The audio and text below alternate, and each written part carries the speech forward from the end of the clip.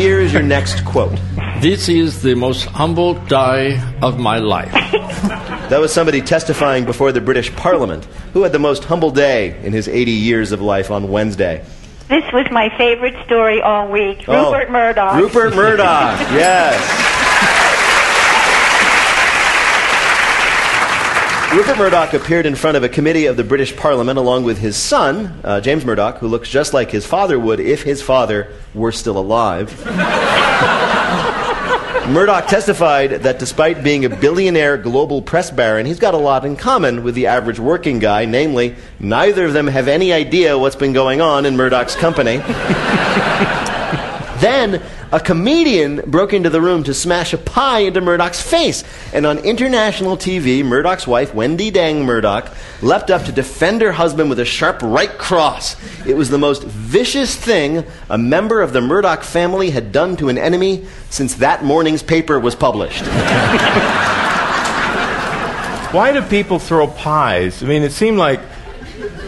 How did they get past security? It seemed like throwing a scone or a muffin. I mean...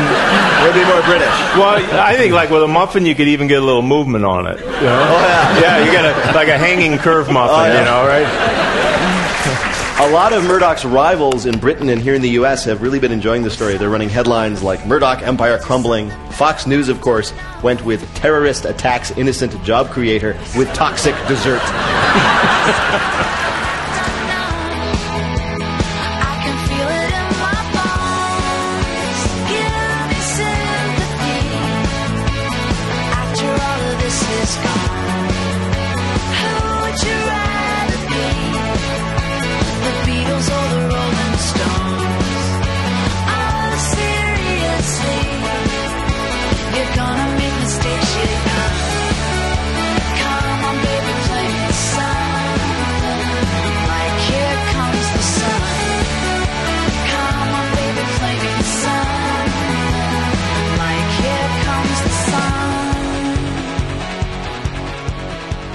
Perhaps I might start with Mr. James Murdoch. On Tuesday, Rupert Murdoch, chairman of News Corporation, and his son James Murdoch, chairman of several News Corp properties, testified before the Culture, Media and Sport Select Committee of Parliament in London.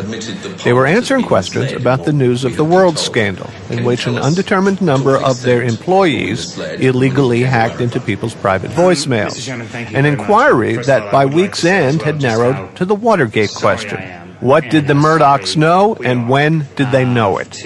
When two of the tabloid's former executives questioned James Murdoch's testimony, claiming never to have seen a 2008 corporate email confirming wider newsroom complicity in the hacking, one member of Parliament notified Scotland Yard asking for an investigation into possible obstruction of justice. It may not sound terribly serious to be testifying before the Culture, Media and Sport Select Committee, but it is serious, as evidenced by the "we're really sorry" statements at the beginning of the testimony to members of Parliament, both from James... First of all, I would like to say as well just how sorry I am.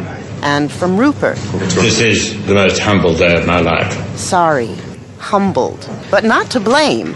This is MP Jim Sheridan addressing Rupert Murdoch. Mr. Murdoch, do you accept that ultimately you are responsible for this whole fiasco?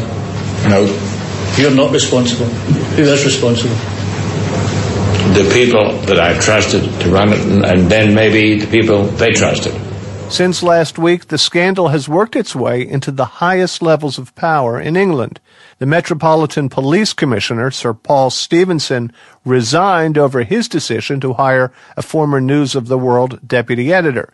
British Prime Minister David Cameron came under intense fire for hiring a former News of the World editor, Andy Coulson, as his press secretary.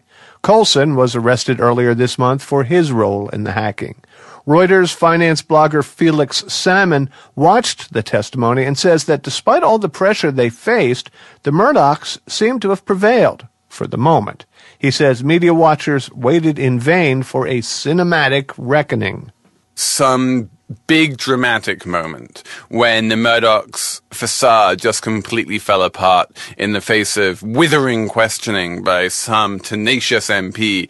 That kind of drama clearly didn't happen. I think if there's going to be any real leadership changes at News Corporation, then it will only happen in the fall when the reports start trickling out from Parliament and from the police. Now, fair enough, but their employees and former employees have been arrested, and they're facing two separate shareholder revolts, one asking for a more rigorous investigation at News Corp, and the other actually attempting to change the stock structure of the company. Let's talk about that one for a second. News Corp is like many media companies. The New York Times is one, Viacom is another, in that it has two classes of shares. It has voting shares and it has non-voting shares. The Murdoch family, although it only owns 12% or so of the company as a whole, it controls the company through its 39% voting stake. What the shareholders want is a normal publicly listed company where the amount of votes you have is directly proportional to your shareholding. And of course, Rupert Murdoch is never going to let that happen because it's unthinkable to him that he would just be a hired CEO answerable to shareholders and not running the show himself. Now, you hung on to every word of James Murdoch's testimony and Rupert Murdoch's testimony. Why do we care so deeply about this political scandal in corporate politics? Rupert Murdoch is an incredibly powerful person in the US, through Fox News in particular. The fact is that his company has been caught doing highly illegal things, basically controlling the police in the United Kingdom.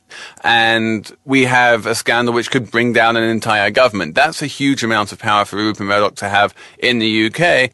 And one has to ask whether he's really a fit and proper owner of the many television networks and channels and other media properties that he owns. We've seen the Wall Street Journal in recent days come out with a series of op-eds, at least 7 of them, all sort of defending Rupert Murdoch in one way or another. So he's clearly completely obliterated any semblance of independence at the Wall Street Journal, which was a very precious thing for many, many years. And it's dangerous to have an individual with that much power. We've discussed our mutual obsession with this story. Is there one aspect of it that you think has not really broken through just yet that could turn out to dominate the narrative? Well, we've known since Watergate that the cover-up is worse than the crime, and I think to date most of the attention has concentrated on the crime and specifically on the voicemail hacking of Millie Dowler, this 13-year-old murdered schoolgirl. So if and when the attention moves to News Corp's actions in the cover-up phase, and this is the phase where James Murdoch was in control, and their attempts to pay victims of phone hacking millions of dollars to keep them quiet. There was an attempt allegedly to delete millions of emails. Those emails might actually be coming out very soon. There's a hacker group which seems to have got its hands on about 4 gigabytes worth of those emails. The contents of those emails could well be pretty explosive if people were indiscreet enough to actually say in email that they needed to keep things quiet and covered up. Then at that point, it stops being a story about the bad actions of newspapers and starts being a story about just how ill-behaved News Corp executives are, up to and including James Murdoch himself. There's the matter of Glenn Mulcair, the private investigator who was convicted originally of hacking voicemails. He's been operating with a team of News Corp hired lawyers for the duration, but now during the hearings, Murdoch was at pains to admit that he didn't realize that Mulcair had been using News Corp lawyers, and that would be taken care of, and lo and behold, it has been. This is a fascinating story. I mean, it's one of the least credible parts of the whole testimony, was when James Murdoch came out and said, I was shocked to learn that we were still paying Glenn Mulcair's legal fees. But yet somehow he wasn't shocked enough that he would seek to actually stop doing that. So eventually Rupert said in public that he would stop doing that, and they have stopped doing that without ever quite admitting that they were doing it in the first place. But Glenn Mulcair is facing almost 40 different criminal investigations and civil charges and various other lawsuits. His legal fees have been astronomical, and he has said nothing for 4.5 years about what happened. He was the man at the center of all of this. He knows where all the bodies are buried, pretty much. And so if he starts talking now that his extremely expensive legal defense has been taken away from him, then that could absolutely change the direction of the investigation. Well, Felix, thank you very much. Well, thank you. Felix Salmon is a finance columnist for Reuters.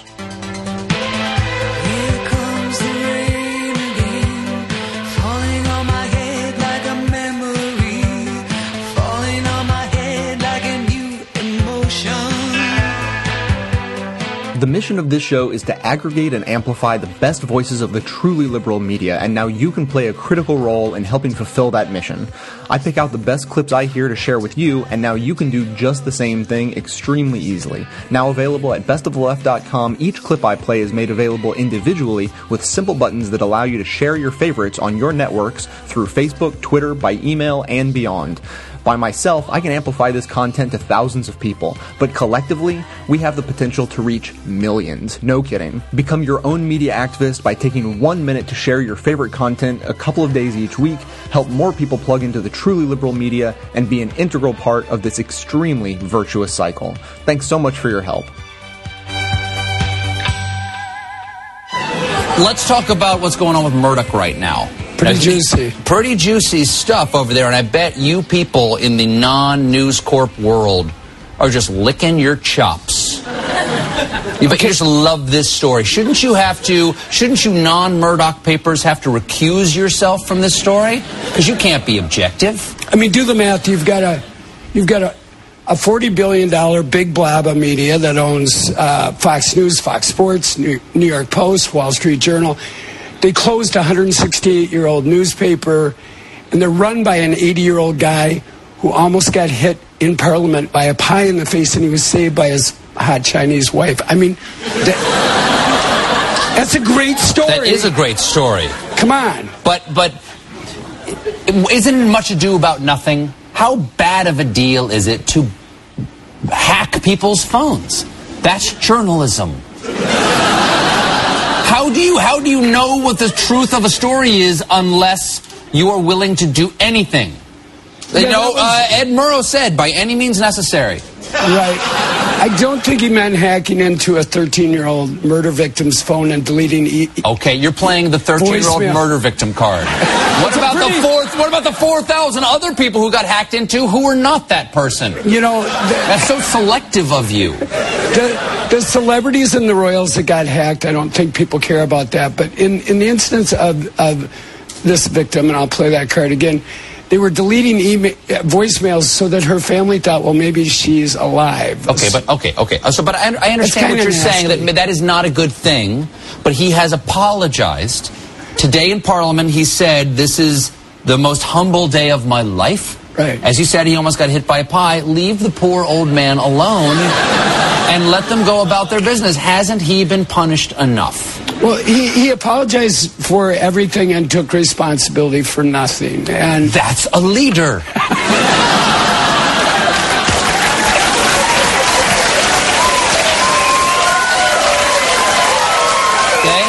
The people responsible were all fired. Yeah. The people who worked for him.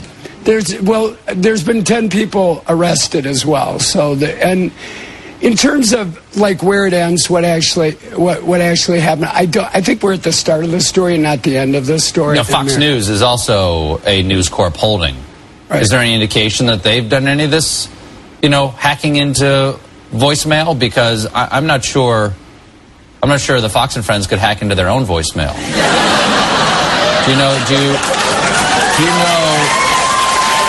They're just not technical savvy. Those guys have their pins written on the back of their hands. Yes, so exactly.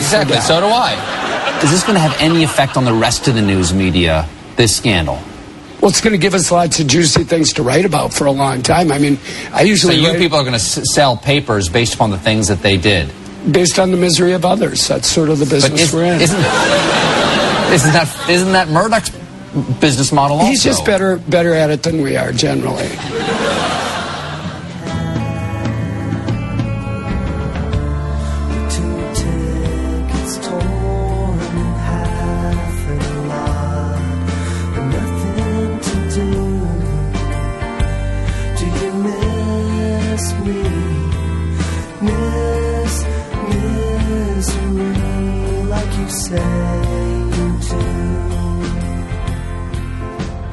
Piers Morgan worked for Rupert Murdoch. In fact, got a huge break from him when he was 28 years old. Became an editor of one of the papers, right? So, he feels like he owes Murdoch, and I don't know their personal relationship, but obviously he's got a bit of a crush on him. So he's going to go on and defend Murdoch and say what a brilliant man he is. And he's going to bring on Vicky Ward, who's a contributor to Vanity Fair and also a friend of the Murdochs and also someone who worked for Rupert Murdoch.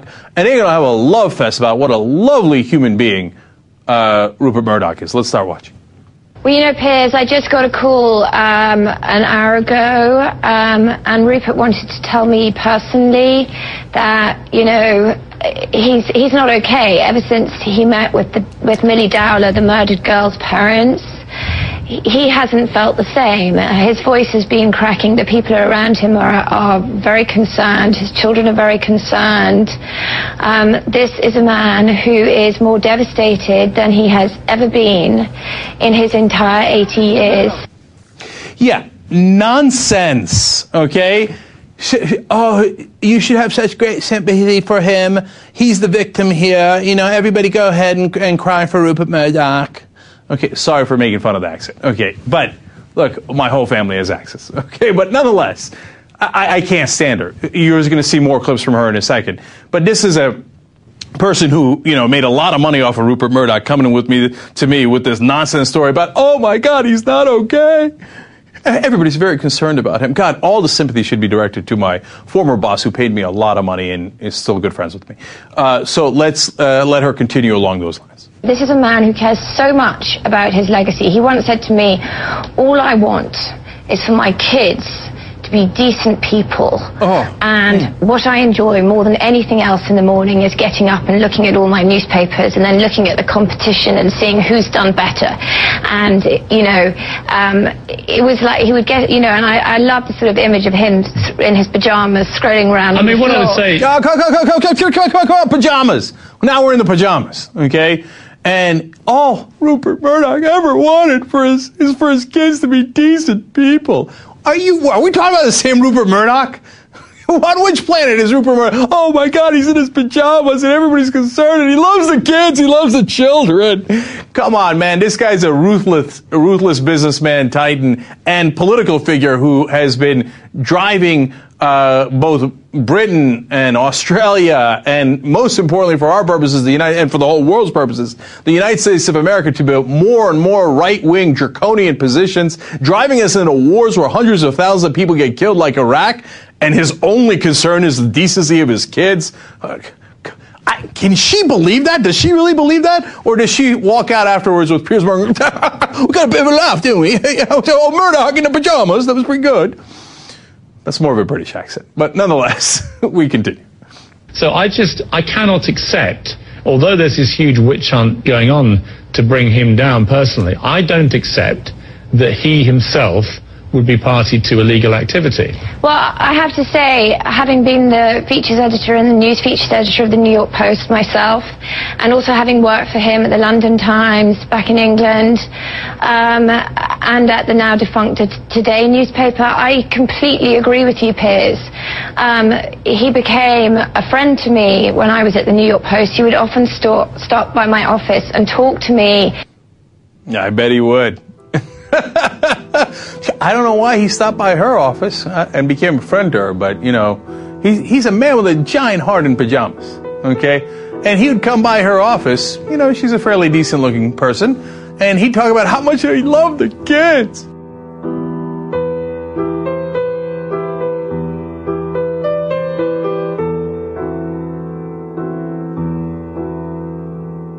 This is the Media Matters Minute. I'm Seth Michaels. A Media Matters report has detailed the disparity among the cable news networks covering the News Corp phone hacking scandal. Our research found that during the first 9 days since news of the scandal broke, Fox News gave significantly less coverage to the story than CNN and MSNBC.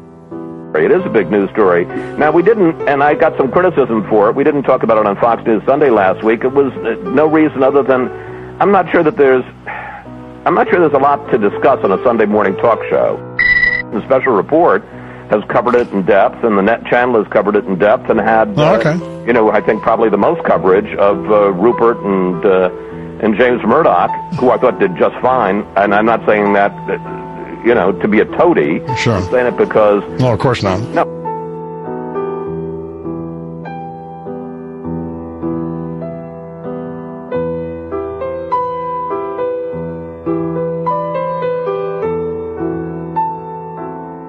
Top story this week, Addicted to Hack Part 3. Andy, it's hard for any franchise to withstand a third instalment without just getting sad. The third Godfather movie wasn't great, the third Back to the Future seemed a bit desperate, and the third Love Guru movie is going to hypothetically bring down the medium of cinema. And the same is true. Well, what's going to build it up in the meantime? the second one. The same is true with this third week of News of the World Revelations, which started 2 weeks ago as shocking, became exciting, and is now just looking depressing. The circus even had its own clown, attempting to entertain the crowd with some tired, misplaced slapstick, when someone from the public gallery attempted to push a shaving cream pie into Rupert Murdoch's face. I'm not saying, Andy, that Rupert Murdoch's face does not look better with a shaving cream pie in it. It complements it perfectly. But there's a time and a place for doing that, and it was emphatically neither then nor there. You just don't want to find yourself with any misplaced sympathy for Rupert Murdoch. And when you see an 80-year-old man looking frightened, your heart can mistakenly go out to him. Hello? Is this thing still on? I can't work out why this microphone is still working, Andy. Hello? Is anybody listening to this? How are Andy and I still doing this 3 weeks on? Hello? Should this not have been stopped by now? This doesn't make any sense. Hello? Hello? So I can take up busking, John. It's fine. I've got something to confess. What's that? I've not been publishing it the last couple of weeks. I understand, Chris. That's just protecting your back and kind of protecting mine and Andy's back for us as well. So, Murdoch sadly can't be with us on this week's Bugle due to, we've got a compulsory retirement age on this show of 79, so we've decided he's too old. But he was assaulted by a protester wielding, as you said, some shaving foam on a paper plate. And incidentally, I was alerted to this fact on Twitter that the guy who did this was following the Bugle Twitter feed. And I think he was about to write, "F*** you, Chris," in shaving foam on Murdoch's face. But, of course, custard pie throwing has a long and proud tradition as a means of protest in Britain. Julius Caesar was custard pied on his first invasion of 55 BC. Got so annoyed by it that he came back the next year. William the Conqueror copped a foamy one in the face at the Battle of Hastings. But tactically that was an error on the part of King Harold. He should have probably sent in some infantry armed with something a bit more dangerous than custard pies, and inevitably in return he took a pointy one to the eye. And all this was edited out of the Bayeux Tapestry, of course. But the problem was, as you say, it looked like a man attacking a rambling old pensioner. Not, as he probably intended, striking a blow for the humble everyman against one of the most powerful men in the world who exerts control over vast swathes of what the planet thinks. And the problem is, John, it would have been fine had he gone the whole hog and not 5% of the hog and dressed as a clown and used a fully fledged custard pie, possibly even a high-class Portuguese custard tart. Oh, nice. Yeah. Because then, that gives it a nice little culinary angle, and we love that in this country. But this is the problem, it wasn't clownish enough. It kind of looked a little bit stroppy. Bit of shaving foam on a plate. A News International spokesman has brushed off the incident as, quotes, an overexcited autograph hunter who has always admired Mr. Murdoch for not having a beard, wanting to have his shaving foam signed. Rupert Murdoch set the tone at the start of the day by interrupting his son to say, "This is the most humble day of my life." Now, for a start, that's clearly relative, and I can't. Hello. I can't help thinking that he was using a word he'd heard rather than referencing an adjective that he'd actually ever emotionally experienced. Hello. Although it did turn out that statement was writing cheques that his conscience refused to cash, as it paved the way for a day of Murdoch denying any personal responsibility, steadfastly refusing to resign, and if there was any remaining question about how seriously he was taking the panel's questions, he even at one point nodded off to sleep. And that is a pretty big fuck you to the investigation, Andy. As a panel, you lose your credibility a little bit when the person whose feet you are supposed to be holding to the fire starts to snore. Yeah, but I mean, you say holding their feet to the fire. As grillings go, this wasn't the most sausagey of barbecues, was it? Certainly not quite as toasty as what Joan of Arc had to deal with, what most people believe were much less serious allegations. That is a fair point. But, the Nuremberg trials would have been critically undermined if Martin Bormann and Hermann Goering had nodded off onto each other's shoulders before waking up with the start and saying, I'm sorry, what was that? Oh, not guilty. Yeah, whatever. Thank you. Can you actually keep it down a bit? Marty and I are trying to line up a power snooze. But it wasn't that impressive on the part of British democracy, and essentially what happened was that the structure of the questioning of the House of Commons quiz broke down, as most quizzes do, into a missing words round, some educated guesswork, a what happened next round, and an extremely large amount of charades. And I was hoping at the end they'd just announce a winner and a loser, with the winner being given full control of Sky TV and the loser going to jail. But that didn't happen, and as it was, everyone just shuffled off and said, well, that's been done for now. There we go. So there it was. So Rebecca Brooks. Hello. Hello. I can't, Andy. This microphone's working. There's some problem here. Rebecca Brooks, essentially, during her testimony, went rope-a-dope. She kept pretty stum, rumbled in the bungle, essentially. She claimed she was only responsible for the quick crosswords in the Agony Aunt column during her time as editor of the News of the World. And I think the problem was, John, that the panel of MPs looked her in the eye, and as you should know from anyone with hair like that, you have to look at them through a mirror. That's just basic Greek mythology.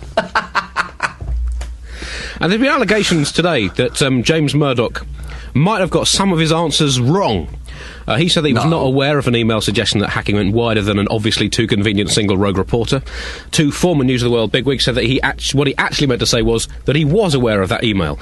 Murdoch says, no, I'm sticking with my original answer, so I guess we'll just have to wait and see. The truth, John, has taken an absolute codload of battering over the last few weeks. See, come to think of it, it's taken a bit of a battering over the last 100,000 years, so it should be used to it. Toughen up, truth, and stop complaining. But I just don't know what's true and what's not anymore, John. Just last night, my wife made me a spicy squid salad for my dinner, and I said, is that really squid, or is that bits of Buzz Aldrin's leg? I just don't know anymore. The latter half of the week saw the attention turn to the seemingly non-platonic, grubby relationship between News of the World and high-level British politicians. That is so far from platonic. I mean, I'm not saying it's romantic, John. I think it goes the other side of romantic, into essentially the relationship between a businessman and a prostitute down the back alley of a seedy nightclub. Hey, they're getting paid, Andy. They're getting paid. It's a living. Prime Minister David Cameron was dragged back from his trip to Africa after just 2 days, and it must have been very difficult for him to explain to his children why he was coming back empty-handed. Sorry, but Daddy didn't have time to get you any souvenirs, because he's embroiled in a potentially career-ending ethics scandal. But look, I did bring you back this pen. Look, it's got Daddy's lawyer's legal firm written on the side of it, and you can pretend it's a plane. I'm guessing that he was planning, Andy, on bringing them a stuffed toy lion back, or knowing his background, and if he'd listened to his genetic instincts, a stuffed actual lion. The scene in the House of Commons during the questioning was pretty energetic. I haven't heard so much jeering and screaming since one of those crazy daytime talk shows where the host stands in front of 3 angry-looking people sitting on the stage and reveals the result of a paternity test. And to be fair, Cameron did his best attempt at humility. Unfortunately, his best is absolutely pathetic. He said his hiring of Andy Coulson as his press secretary, who had just resigned in disgrace from News of the World, in the wake of the first wave of phone hacking revelations, he said, with 2020 hindsight, and all that has followed, I would not have offered him the job. But hold on. The phone hacking scandal was the reason he resigned in the first place. You already knew that. That's not 2020 hindsight. That's 2020 sight. That's perfect, unimpaired vision with which to make an informed decision. Are you banging your hand on the desk there, John? That's what Murdoch was doing in the questioning on Tuesday. He's got into you, John. Oh, God. He's bringing you down. But he did admit, it's 20/20 hindsight, that's all he said. The problem is, John, not only was the evidence of Coulson having resigned as part of the phone hacking scandal already there, but also a number of senior figures in government, including Nick Clegg, were suggesting to him that it might be a bad idea. So when he says with hindsight, what he actually means is with other people's foresight, which he chose to ignore. He also said some amazing things. He said, talking about the police angle of this scandal, which is continuing to envelop the Metropolitan Police, he said, there are too few and arguably too similar candidates for the top police jobs. He then turned around, took a look at the social makeup of his Deputy Prime Minister, his Chancellor of the Exchequer, and the rest of his cabinet sitting next to him on the front bench, and said, yep, I realise that might have sounded a bit odd coming out of my mouth. He also said that in the course of their investigations into this, the police should, quote, arrest whoever they choose, which, they had a mixed record with that in the 1970s, as I recall. And the police in Bahrain seem to keep getting criticised when they do that. Let's have some consistency, Mr. Cameron. But overall, did you watch the House of Commons? I did, yeah. It was pretty depressing, John. It showed the British Parliament at its infantile, braying worst. MPs roaring and bleating with triumphalism. And then a kind of bizarre mix of MPs both saying this very, very important issue should not be used for petty political point scoring, and MPs nakedly trying to score petty political points. It was classic democracy. I have a message from the Bugle to the MPs of this country. Grow the up. Our forefathers fought 2 world wars so you could sit in Parliament talking in English, not in A, German, or B, animal noises, which is what most of you seem to choose to use. In fact, I think it probably would be better if you used A instead of B. And John Bercow, the Speaker, tried to establish order in the Parliament, and he said this is the mother of parliaments. And I think it might be time, if that's the case, to pop the old dear in a nursing home and just do the decent thing for everyone. Mother, tell your children not to walk my way. Tell your children not to hear my words, what they mean, what they say. Mother. As an anti-consumerism advocate, I'd like to encourage you to shop less, don't buy things you don't need, and only buy the necessities from local, independently owned businesses. That said, if you don't take this good advice, then at least there's a way to shop that helps support this show at the same time. Simply click through to Amazon.com, just one of the major companies under constant boycott by one liberal cause or another, from the banner posted at bestoftheleft.com. Better yet, click through just once and bookmark that link to use every time you shop. Your shopping experience will be identical to normal. It will cost you nothing extra, but 7 to 8% of the cost of your order in soulless corporate blood money will be siphoned off and used to tremendously support the production of this show. Thanks for doing the right thing, whatever you consider that to be.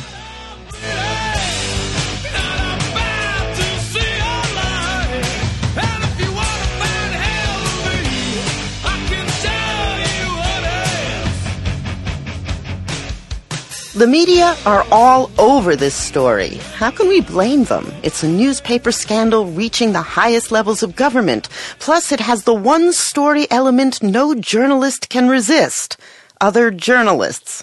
Meanwhile, some of Murdoch's media properties, the Times of London, for instance, made a ham-handed attempt at deflection with a cartoon that shows starving Somalians saying, "We've had a bellyful of phone hacking," which one BBC journalist called a disgraceful attempt to, quote, imply that focusing on corruption allows famine to go unchecked.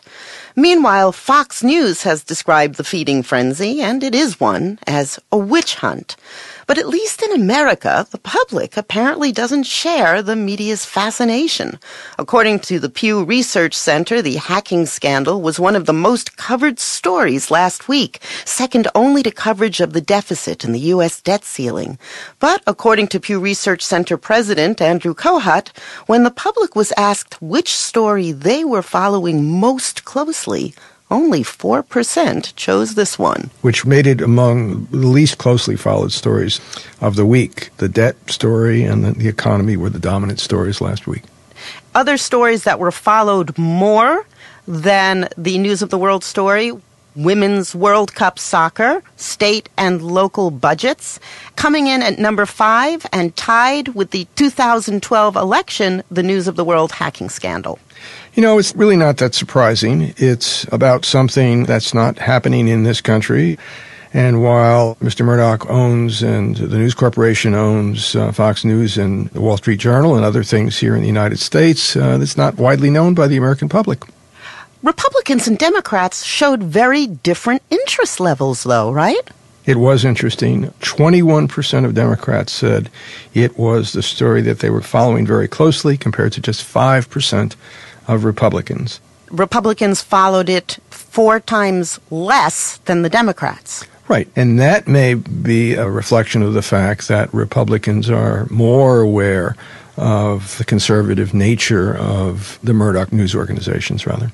It's not a positive story. There's more interest in bad news about someone one disagrees with than there is interest in bad news with someone one agrees with.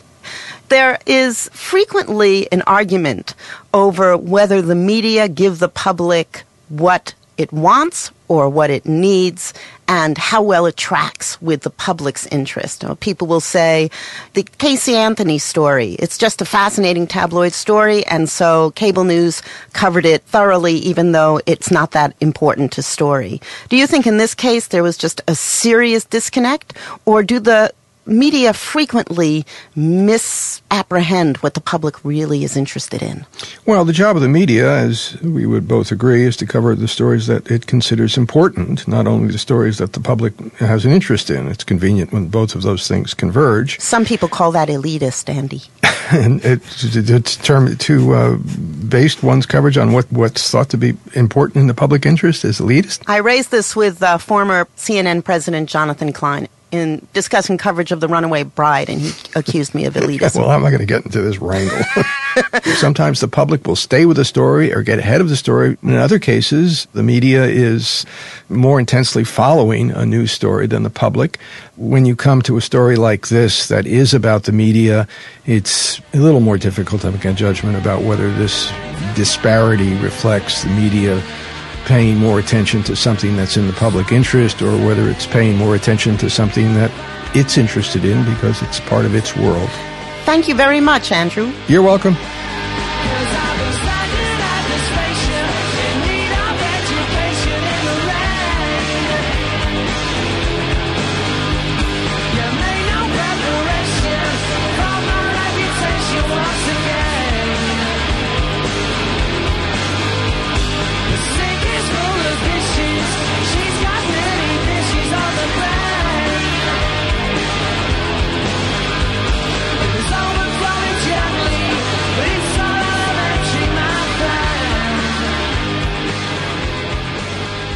Big news from the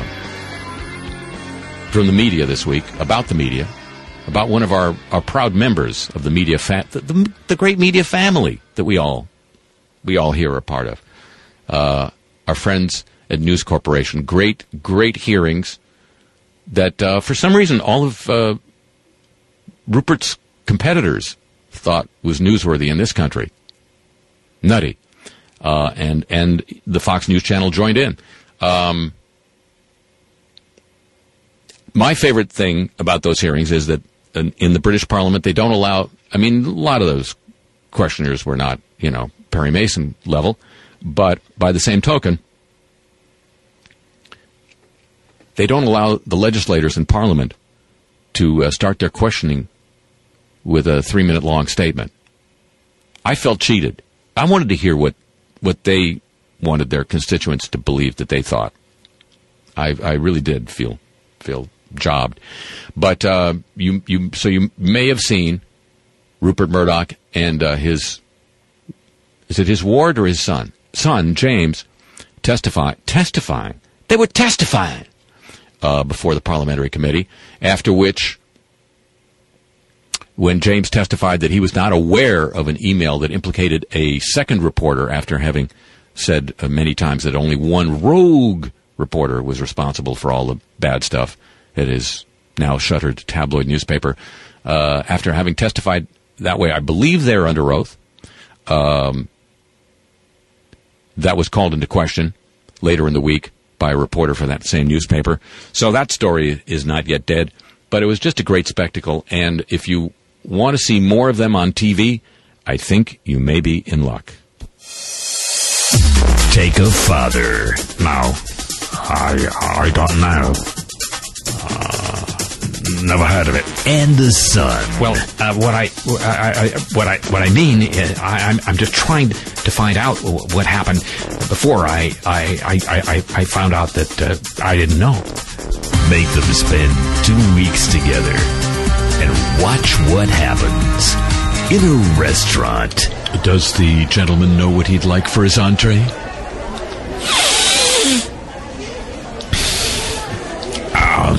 No.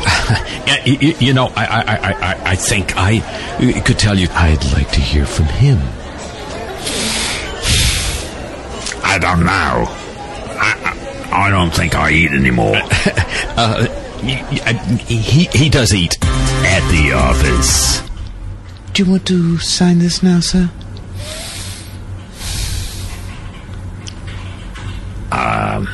Am I supposed to? I think we had set up an alternative process to that particular process in the course of the processes that we were going through. Oh, crap, I'll sign it. And then, when things get out of control... I must inform you, sir, that you have the right to remain silent. Sir, I said you have the right to remain silent. Heard you. I think in the interest of full disclosure, I think he's in the process of being silent. Reality was never so unreal. A father and son story like no other, ripped from today's headlines, then carefully pasted back in. Keeping Up with the Murdochs. Would you like me to take you back to the hotel, sir?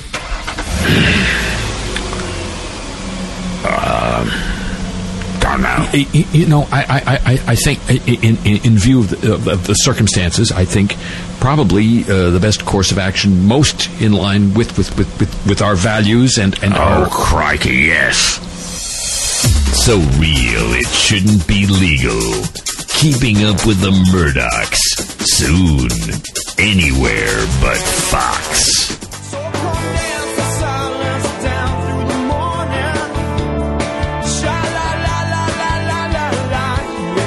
Hi, I'm Sam Cedar. You may know me from my shows on Air America Radio, from filling in for Keith Olbermann on Countdown, or even, God forbid, my directing shows like Comedy Central's I'm with Busey. If not, you should really get to know me. Not personally, of course. I think we'd both find that uncomfortable. But if you're a fan of the best of the left like me, I think you'll enjoy my daily live show and podcast, The Majority Report, at majority.fm. It's a daily dose of political news, analysis, and guests like Chris Hayes, Robert Reich, Digby, comedians like Mark Maron, Janine Garofalo, filmmakers like Morgan Spurlock and Lucy Walker, and on occasion, between my rants on raising taxes, ending wars, and decorporatizing our democracy, I can be mildly amusing. I'm unbought and unbossed daily on The Majority Report at majority.fm.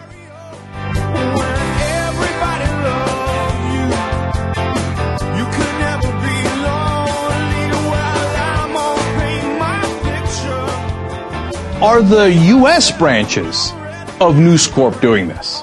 Now, some people, of course, have asked that question, but there's been really no evidence put forward that, for example, Fox News or New York Post or, at this point, the Wall Street Journal has done anything like that. And so everybody, all the journalists, when discussing, go, oh, wait a minute, no, not Fox News, not Wall Street Journal. No, the U.S. guys are totally fine. But, you know, there was a story broken by Gawker that we covered a little while back, not that long ago, about Roger Ailes and how he spies in on his employees at the newspaper that he owns. It's the Putnam County News and Recorder. And that's where he's got apparently a really nice house, and his wife runs the paper for him, and they brought in some conservatives to be editors, etc. And then Gawker pointed out an amazing story about how he has hired private investigators, Ailes has, to follow these guys and to spy in on them. And so the guy that they hired was Joe Lindsley. And it's a crazy story because is allegations of inappropriate level of intimacy that his wife and Roger Ailes was having with this guy. So that's really weird. But that's not the pertinent part here. The pertinent part is they go to lunch, for example, one day, and then they get a call from Ailes, and Ailes knows where they went to eat, and Ailes knows what they did. And they're like, how the hell does he know that? We didn't have lunch at the cafeteria. We drove fairly far out to go to some other restaurant. How does he know these things he can't possibly know? And then on another day, even after he has already resigned, because he thinks these guys are a little cuckoo for Cocoa Puffs, and he's trying to get out of there, he spots a black Lincoln Navigator, and he actually sees who's inside and gets to him. And he says, wait a minute, I know you. You're the guy that is part of News Corp's security staffers, right? And the guy says, yeah, that's me. So he caught him red-handed. He sent News Corp guys to go spy in on this guy who'd already even resigned from his own personal paper. So now I tell you that story because you might say, hey, that paper is not part of News Corp, although Roger Ailes used News Corp staffers for this spying operation. But if Roger Ailes is doing spying operations in his own paper, is it a fair question to ask, hey, is this part of the culture of News Corp? And is Roger Ailes doing that within Fox News? That is a very, very fair question. I'll leave it at that. And I think people should definitely investigate it. And I don't know why that story that Gawker broke, which I think is a great story, is not being discussed within this context. I think people need to go back and look at that and go, hey, what was Ailes doing here? And is this something he's been doing for a long time? And is it related to Murdoch and News Corp?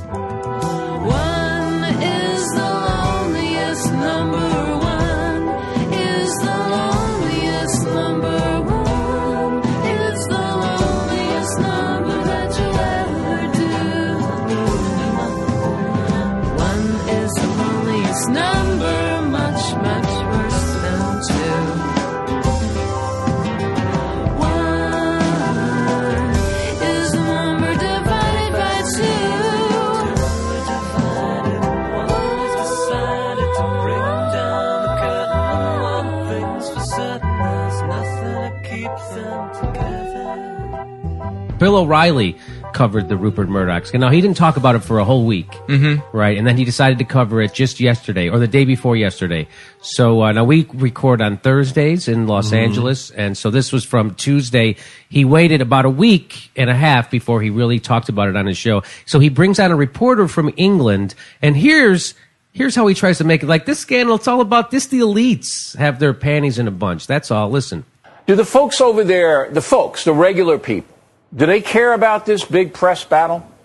Okay, so do the folks give it's a press battle. That's what it is. It's a press battle. It's not this it's not complete corruption by the police, the government, and his boss's company. Yeah, you know what? I know one group of regular folks do. The family of the girl that was murdered, whose phone messages were erased. Yes, and gave them false hope that their kid that their kid was alive. Yeah, I think they might be affected by this. Oh, but real people who nothing bad happened to. What about that? What do they think?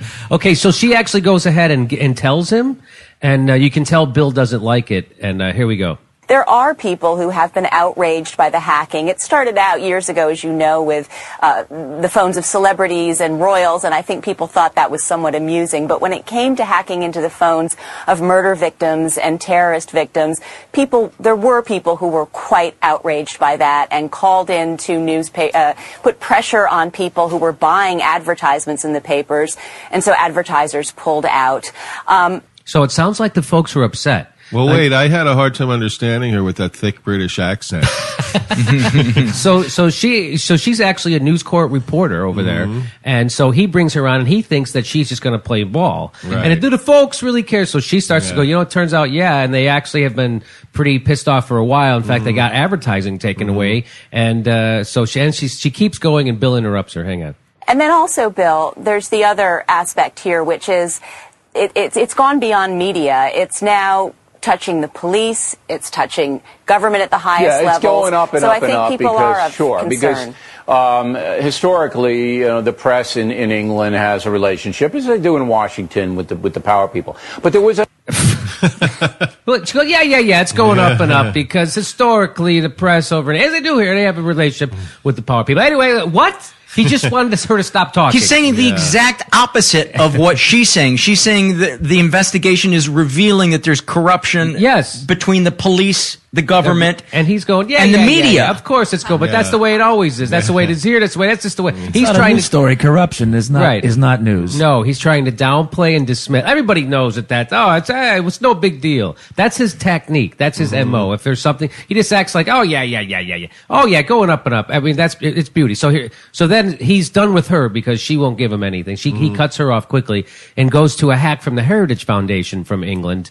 And here's what they had to say. Here in the United States, there isn't any intrusion of this story thus far on News Corp properties, none. Yet you have the New York Times absolutely running wild with the story. Front page, column, vicious stuff. Yeah, the New York Times being very vicious. Way more vicious than hacking into the cell phone of a dead girl. Yeah. Or hacking into, or bribing police to get the codes to hack into the, or hacking into politicians and influencing elections. No, it's much. It's not like the guy that did these things has a license in the United States. Right. And could affect us. And is actually a United States citizen. Rupert Murdoch and his kid are both citizens of the United States. And in order to have his broadcasting license here in America, you can't, he broke a law that says you can't break laws in someone else's country broadcasting. If you do, you can't get a license here, right? So that's a big deal. And so he's like, no, nobody here, never happened in America. Well, doesn't really matter if it happened here. But here's where they go on.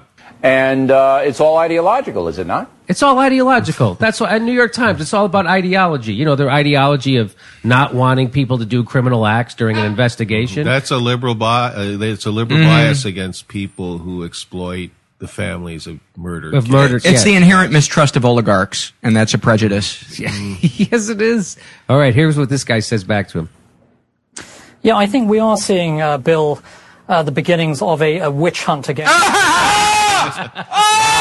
Wow. The W word. The beginnings of a witch hunt. Corporation here in the United States. We now have the rumblings of several congressional committees threatening to hold hearings into allegations of phone hacking into the accounts of American citizens. To say it's not a witch hunt when the witch is turning people into toads in front of your eyes.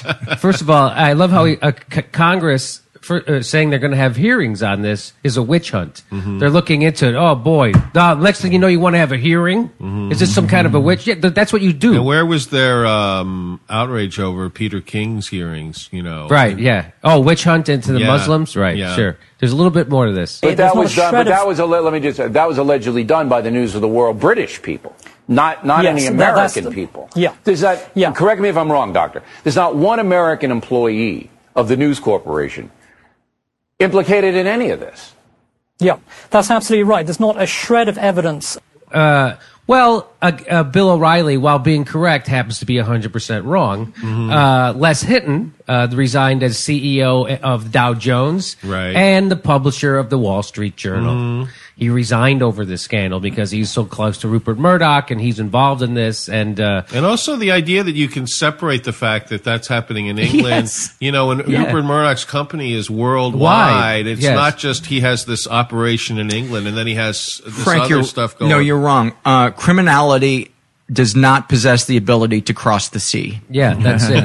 As look what happened. Cannot swim. Look, that's why Australia is so nice. All those criminals, by the time they got there, they were nice old blokes. They were worn out. No worries. Well, Rupert Murdoch changed the history by being a criminal who left Australia. He went the other way. Yeah. And, you know, a point that I would like to make is even if Rupert Murdoch didn't know that the phone hacking was going on, what he is guilty of, and I think a lot of other CEOs are guilty of, is creating a corporate culture where it's understood that you will do whatever you need to do to get results. Right. Yes, that's what needs to be addressed at the very least. Well, I say we just apply that same theory to our healthcare, education, the financial industry, because that's exactly what they've done, right? So, and then they get too big to fail, and their excuse is, "Well, we didn't know." Well, then don't let them get that big.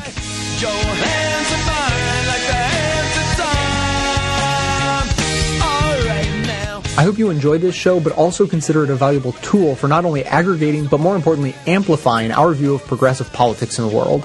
So if that's true, I ask you to support this work by becoming a member of the show at whatever level you're able, as anything from a basic leftist up through the ranks of socialist, communist, Satanist, or even the most reviled level of support, George Soros.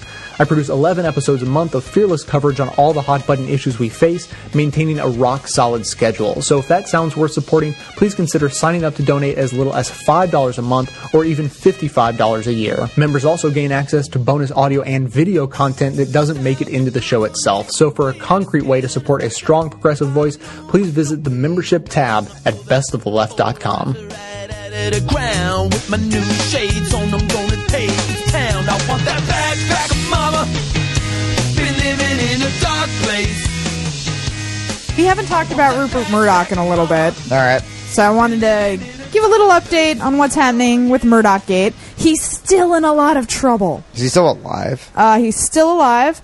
But this is interesting because they were trying to pretend that Rebecca Brooks was no longer being paid. Okay. Because she got in a lot of trouble as well. And Brooks, who worked for News International, was one of the very first people who got taken down by the scandal. So in order to save face, his ugly, shriveled face, Rupert Murdoch was saying, or acting as though she'd been like cut off or cut loose. But now, according to the Telegraph, an informant told this journalist, my understanding is that Rupert has told her, Rebecca Brooks, to travel the world on him for a year, and then he will find a job for her when the scandal has died down. So she hasn't been cut off. She's still receiving money. And she's traveling the world. She's globetrotting on his dime, and then he's going to set her up with a sweet-ass job afterwards. But this is how the rich get to break the law. And then again, if you break the law and you're not rich, you get shot. Yeah, exactly. You get handcuffs put on you, you're thrown down the pavement, and then you get shot, and they mysteriously find a gun afterwards and say that you were a threat. Yeah. Yay. So this is just outrageous to me and I'm really worried that, now that the scandal is like entering its, what is it, like fourth week now, that people are going to start to get distracted and forget about it, and he's going to get away with everything. I mean, I'm guilty of that shit. Yeah. It's like your brain, you hit a certain level or a certain number of days, and you're like, oh, yeah, Rupert Murdoch's an asshole. But that's what still happening? That's what they rely on. I know. They hope every day you guys will wake up and not care. And the more you care, the worse shit gets. I mean, look at what happened with Scott Walker in Wisconsin. He just really hoped that everybody would go home and forget about it. But there's this great video online of he just was at a county fair, and people showed up and chanted him down. Wow. Where they were like, recall Scott Walker, shame, shame, shame. So it's not going away. And he was just like... Is that what you had? The look on his face, he was like, again. This is happening again. And... it will forever happen because Wisconsinites refuse to forget what Scott Walker did. It was like when I was doing jiu-jitsu today and a girl who was 15 pounds lighter than me beat the shit out of me. Beat the ever-living shit out of me. Jamie got a snack today and almost lost his balance and fell over and went, it's like it's happening again. It's that same feeling. You have post-traumatic stress disorder from a 100-pound girl. Every time I tried to get up, it would just be like, oh, like I can't get up. Like, she's back on me. And, like, just did not let go. And then, like, she'd disappear for a second. I'm like, is she gone? Oh, she's on my back. She's climbing my back. And I feel like with Scott Walker, it's the same thing. Like, all right, I'm just going to go outside. Shame, shame. Oh, they're on my back. They're on my fucking back. So, Wisconsin, stay on Scott Walker's back. Stay on his back. Choke that bitch out. Choke that bitch out.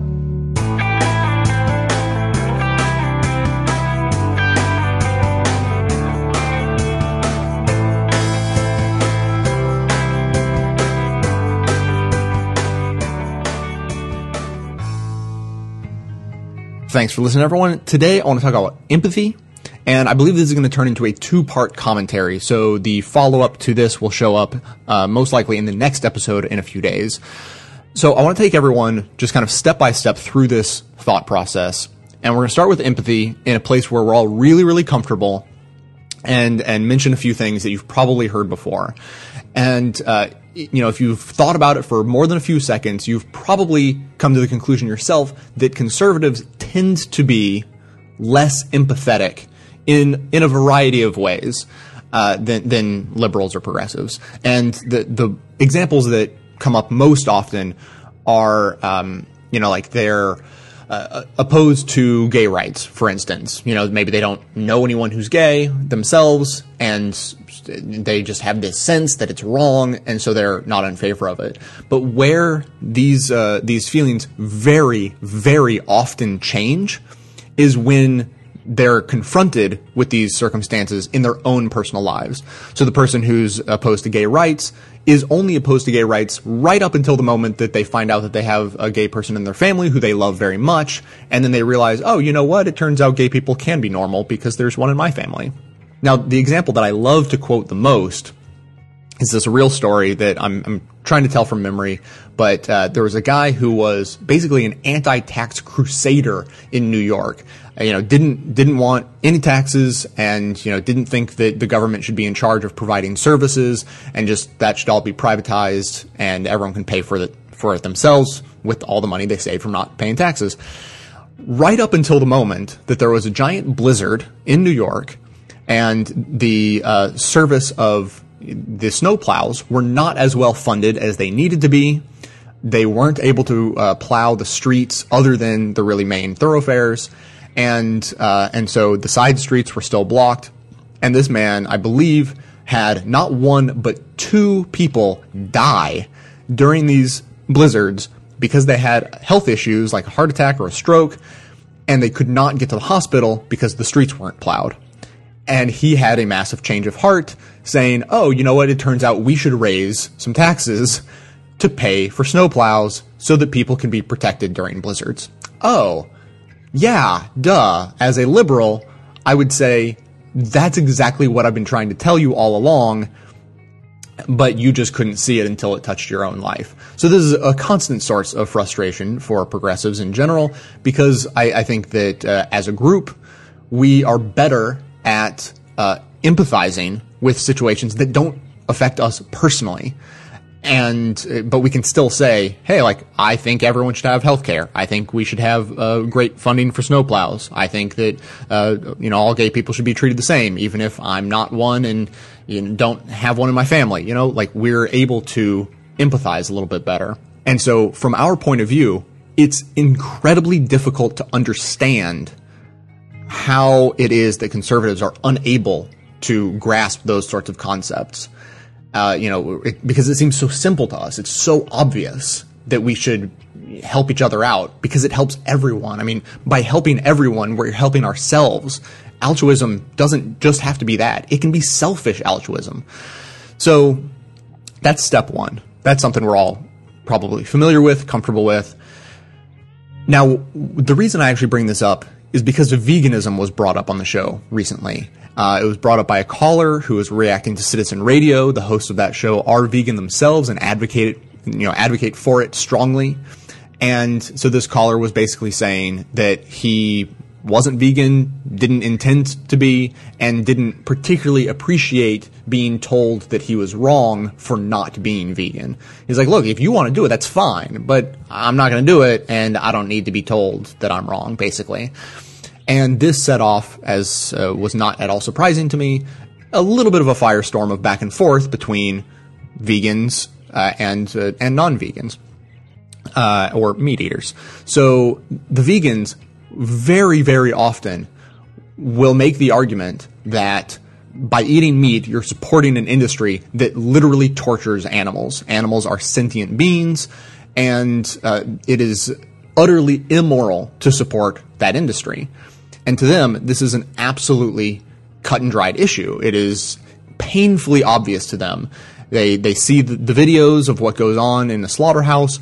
They're repulsed by it, and it is inconceivable to them that anyone could eat meat after being exposed to something like that. And I totally understand where they're coming from. That is how a regular progressive feels about, these other lesser issues that I, just was talking about. they seem really obvious to us. We understand what's right and what's wrong and what's fair. And my theory is that in the same way that progressives have a heightened sense of empathy over conservatives, I think that vegans and vegetarians who do, who have that, that dietary lifestyle based on ethical reasons simply have a higher heightened sense of empathy than the rest of us.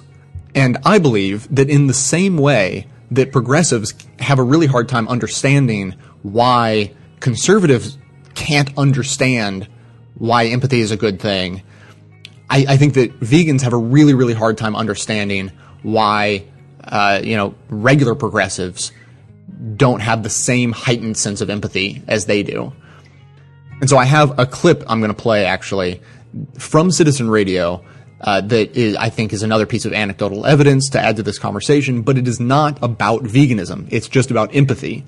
And so these people are vegans themselves, and you will see the heightened sense of empathy that they have. And then I'll come back and I'll have one more little factoid that may blow your mind afterwards.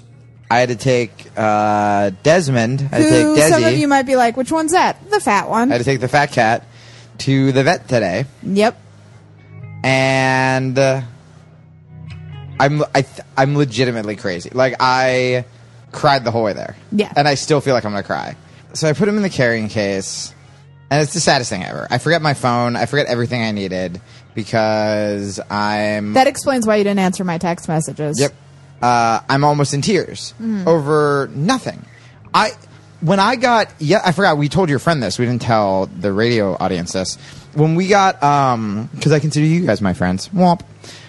When I got an email from the previous owner because I was like, what did he get tested for so I can tell the vets? Yeah.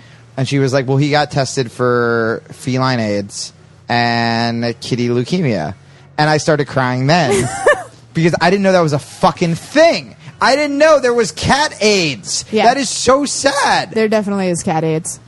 So you're taking Desi to the vet. So this is how I react with animals, right? I'm taking him. He's crying on the street. Sure. Because very it's upsetting. so scary. Yeah. So what I'm doing, I'm not upset because he's crying. I'm upset because I'm putting myself in his little cat shoes, right? Or his little cat paws. His little cat paws. And I'm thinking about what he's thinking right now. And I am like, this has to be so fucking scary. Yeah. And then I start thinking about that. So this is where we go into crazy land. Okay. So it's weird enough that our cat has a little mark and I'm almost in tears, right? Yes. Here's why I was almost in tears. I start creating these backstories in my head. Two of them. The first one is I'm the cat, right? All right. And I start thinking that clearly he thought he did something wrong because the last two places he's been were homes. So like we were sending him back or something. So we were sending him back. Yeah. So that's I start sad. thinking. I thought about that too. So he's in this little cage, right? He's looking out and sees like trucks and dogs and it's really scary as it is. And then I'm like, what if Desi thinks he did something bad and we're sending him back and we don't love him anymore, right? So I'm walking down the street like this. So at first, are you telling him I love you? Yes. Yeah. So I'm holding the cage. At first I was holding the cage down like you'd carry like a grocery bag, like right? a suitcase or something. But then I walk 6 blocks there I lift it up with one hand, I put my other hand underneath it so he's in front of me at eye level and I'm just saying, no, you're good. I love you. And I'm walking down, I'm almost like crashing into people. So then I get there, right? And I sit down and someone brought its dog in and his dog got a little too close to Desi. Oh, and I'm like, bullshit. And I'm like, hey, what the fuck do you think you're doing? And he looked at me and I'm like, I'm sorry, this is my first time in the vet. So I have to apologize. Like I had to be like, do you not watch cartoons? Do you know how cats feel about dogs, you fucking idiot? So immediately almost kicked out of the vet, right? And so I apologize to everybody. I'm like, this is my first time. I'm very emotional. So there you go. I think you will agree, and I'm positive that Jamie would agree, that his level of empathy is a little bit off the charts. I mean, like, people love their pets. Everyone loves their pets and can sympathize to some extent with how he was feeling. But I think we all know that was a little bit, beyond the norm, shall we say. So empathy, I think that is an incredibly large factor in our decisions on food and how we feel about factory farms and the like. Now, here's the last thing for the day. Remember, this is a two-part commentary. I'm going to come back to this in the next show. The other thing that I learned while working for a climate change nonprofit, so my boss had become a vegetarian for purely climate reasons, not ethical reasons, but because meat consumption and production is such a large contributor to greenhouse gas emissions, he felt it was imperative that he become a vegetarian. And he learned from a friend of his, who is a psychologist, that there is a very specific reason why people have such a hard time in making rational decisions about their food choices based on evidence and facts and morality or whatever. And the reason for that is that the same part of the brain that controls our food choices is also the part of the brain that controls, wait for it, our religious affiliations. In other words, completely irrational. Now, that is not to say, don't be confused, it is not completely irrational to wish to have a religious affiliation, but the way we choose our religious affiliations is, I believe, irrational. It is generally based on how we grew up, how we were raised, what religion our parents were. There are lots of really, really smart Christians who've grown up in America, believe very strongly in the Christian faith, who can also recognize with a great deal of clarity that had they been born in the Middle East, they would be Muslim and would feel as strongly about that faith as they do about their own today. And they understand that things could have been different purely by chance, but they still feel that their faith is right. And that is, cognitive dissonance at its finest.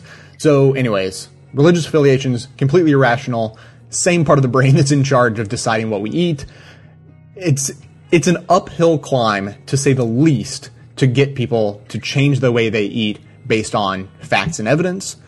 And we will get into some of those facts and evidence in the next show, because I'm sure you're very excited to hear that I have a whole slew of voicemails already on this topic that I did not play earlier because I wanted to kind of squash the conversation before it got out of control, because if I had played those before, I would have gotten more and more and more voicemails. So I just let it simmer down for a while, and now I'm bringing it back up, and I'm going to play some of those voicemails and react to them as they happen. It should be lots of fun for everyone. So that's going to be it for today. Now I'm just going to thank a couple of members, as I always do. Ryan S. signed up for a very generous communist monthly membership back on March 13th and is stuck with the show since then. And Michael W. signed up for a leftist membership back on March 28th and paid for a full year in advance. And Michael is one of the few people who took the time to write in and had a comment that actually had a change on the show. I now label each clip contained in each episode is labeled based on the date with their original air date. So whether you have noticed that new feature or not, it is there, and whether you appreciate it or not, you all have Michael and a couple other people who wrote in, including my sister, for instance, who wrote in with that same comment to thank for it. Now, of course, everyone can support the show just by telling everyone you know about it. You can stay tuned into the show between episodes by joining up with us on Facebook and Twitter. And for details on the show itself, including links to all the sources and music used in this and every episode, which you can also share on your social networks, all that information is always posted in the show notes on the blog. So coming to you from far outside the conventional wisdom of Washington, D.C., my name is Jay, and this has been the Best of the Left podcast, coming to you 11 times a month, thanks entirely to the members and donors to the show from bestoftheleft.com. Tell black and white, 'cause you took apart a picture that wasn't right. Pitch burning on a shining sheet, the only maker that you wanna meet. A dying man in a living room, whose shadow bases the floor.